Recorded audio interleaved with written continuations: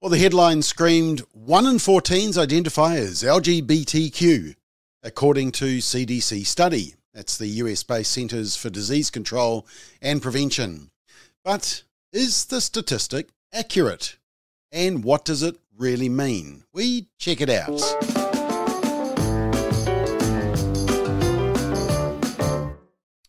So according to media reports, fewer teens than ever are identifying as heterosexual, according to a recent study from the Centers for Disease Control and Prevention. The CDC study found 1 in 4 high school students identifies as LGBTQ.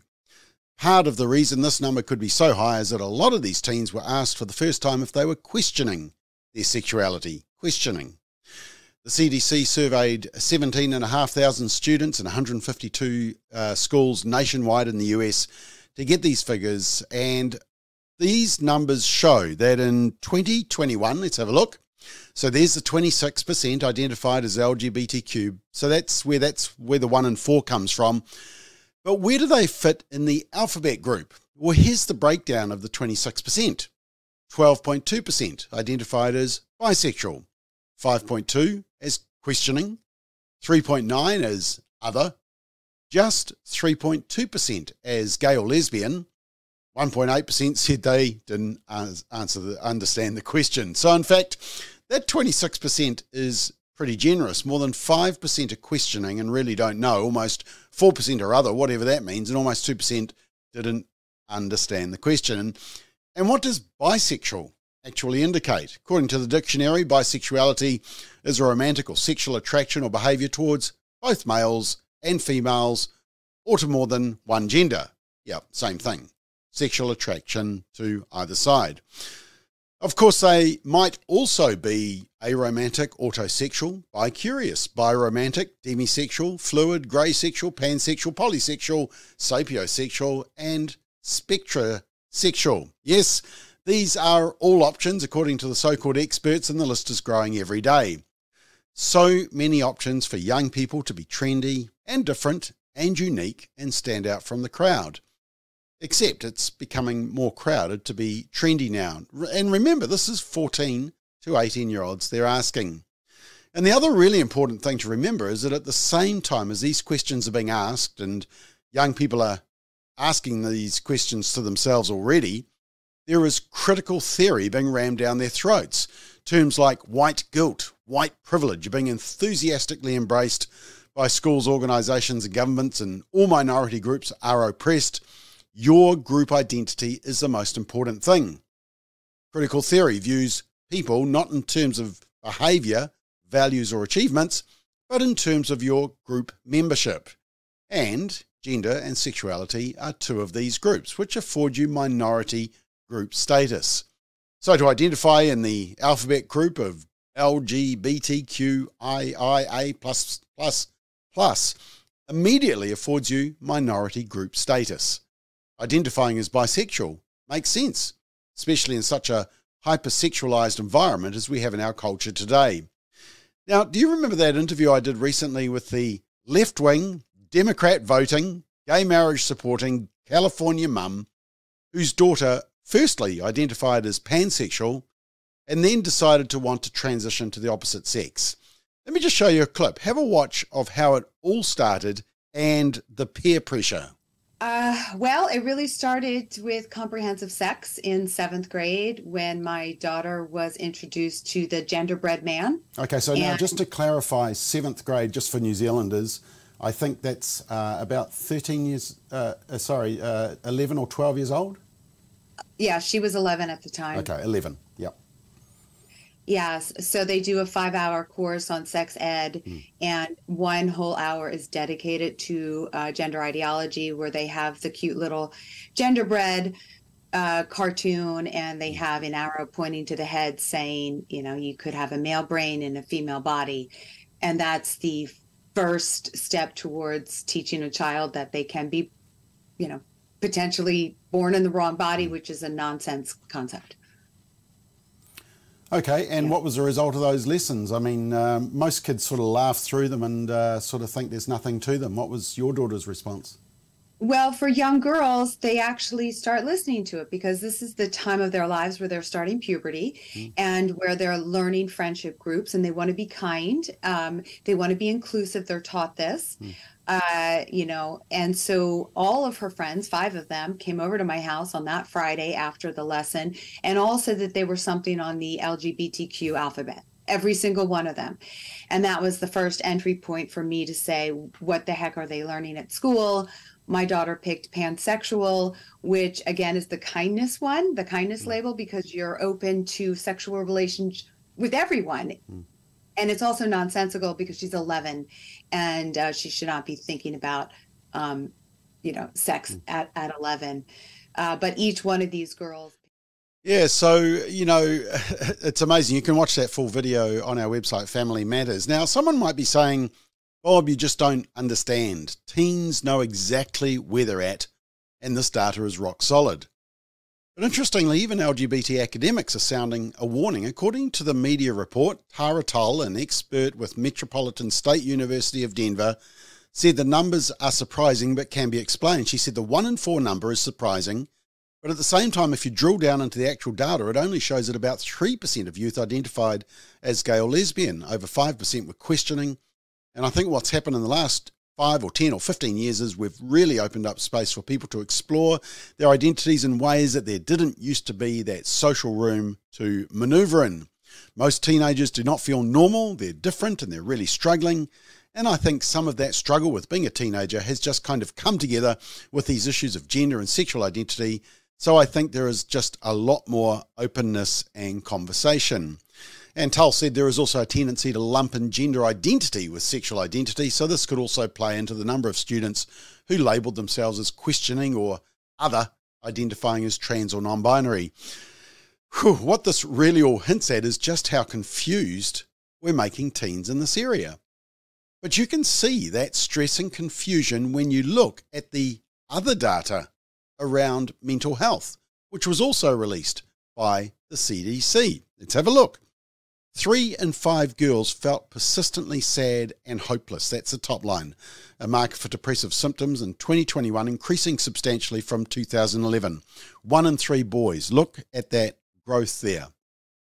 But when broken down according to sexual identity, and that's the dark blue line, not the purple, the darker blue, if that's the colour, you will see that LGBTQ plus students are sadder and have poorer mental health, including self-harm, than non-LGBTQ students, significantly more. Now, LGBT advocates will immediately say that's because of discrimination and phobia, despite the fact that it's now very cool to identify in this group and there's whole months and days dedicated to celebrating it. But here's a telling graph. Look at the rates of drug use, alcohol use, marijuana use, much higher for LGBT students. And this is consistent with data from New Zealand in the Youth 2000 research. Here's a question we all need to be asking. Rates of poor mental health for young people are increasing dramatically. We all know that. But rates of poor mental health for LGBT are even greater. At the same time, more and more young people are thinking they can choose their gender, questioning whether they're a boy or a girl despite their biological parts. Which of the 112 genders are they? And they're also wondering which of the 200 plus sexualities they may fall into. Because remember, being heterosexual is highly problematic today. In fact, under critical theory, it's potentially a problem, especially if you're white as well, and male, or a Christian. And this is also being driven by the curriculum in schools, pushing this ideology and indoctrination, and of course social media. Our young people are being saturated in a hyper-sexualized world, and they're paying the cost.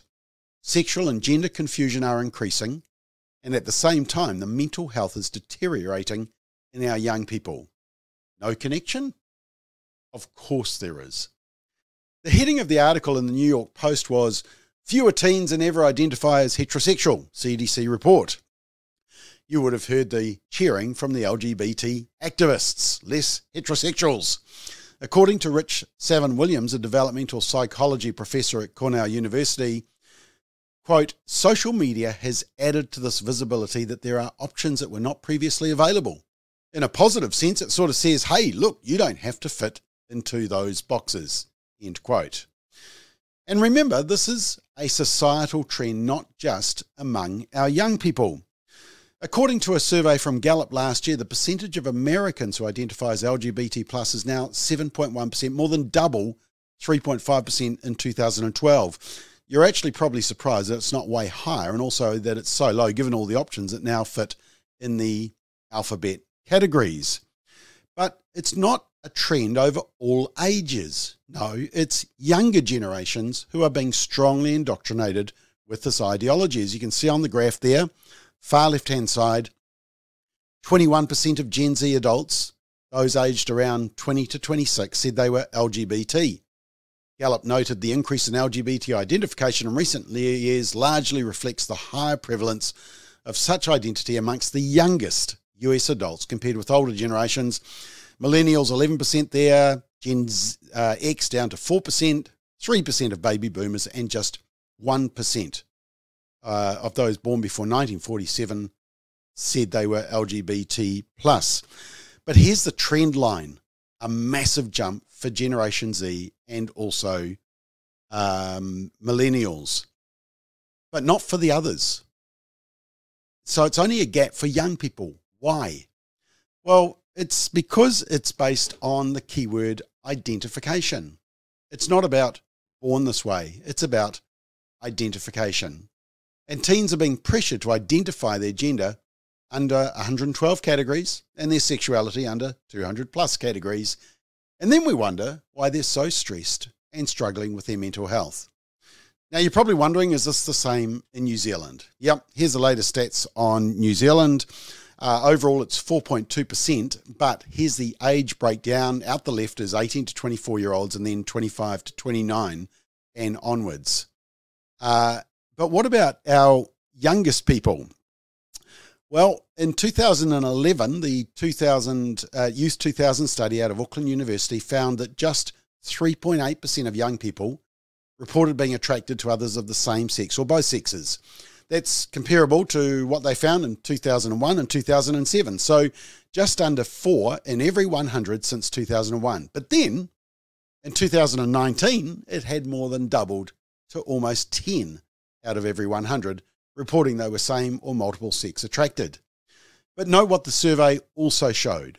Same and multiple sex attracted students had significantly higher depression and self-harm rates. The survey also showed higher rates of sexual activity, substance abuse, cannabis use, and lower rates of health and well-being than heterosexual peers. Look, here's 3 graphs that were contained in a report we wrote in 2020, which shows overall mental health rates in 2020 when we wrote the report. Anxiety disorder percentages for 15 to 24-year-olds. Depression and or bipolar diagnosed for 15 to 24-year-olds.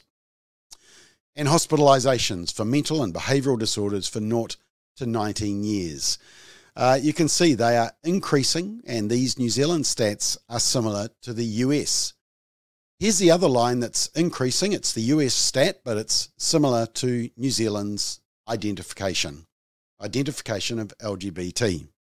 You know, I go back to my original statement. Sexual and gender confusion are increasing. And at the same time, the mental health is deteriorating in our young people. It's time we spoke the truth about biology and about the biblical standard for sex, for the sake of our young people. Now, this has been a pretty heavy topic, so let's finish with some humour from US comedian Bill Maher, who actually asks some interesting questions. And let me show you just a couple of clips to wrap up this episode. Something about the human race is changing at a previously unprecedented rate. We have to at least discuss it. Broken down over time, the LGBT population of America seems to be roughly doubling every generation. According to a recent Gallup poll, less than 1% of Americans born before 1946, that's Joe Biden's generation, identify that way. 2.6% of boomers do, 4.2% of Gen X, 10.5% of millennials, and 20.8% of Gen Z, which means if we follow this trajectory, we will all be gay in 2054.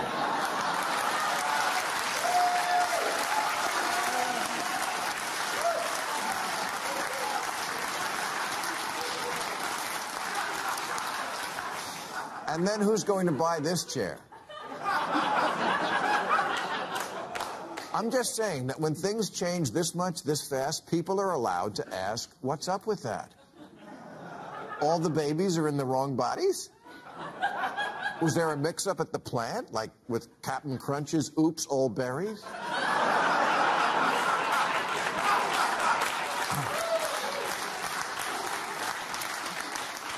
It wasn't that long ago when adults asked a kid, what do you want to be when you grow up? They meant, what profession? And it's okay to ask questions about something that's very new and involves children. The answer can't always be that anyone from a marginalized community is automatically right, trump card, mic drop, end of discussion. Because we're literally experimenting on children. It's trendy. Penis equals man? Okay, boomer. Remember, the prime directive of every teen is anything to shock and challenge the squares who brought you up. It's why nobody gets a nose ring at 56.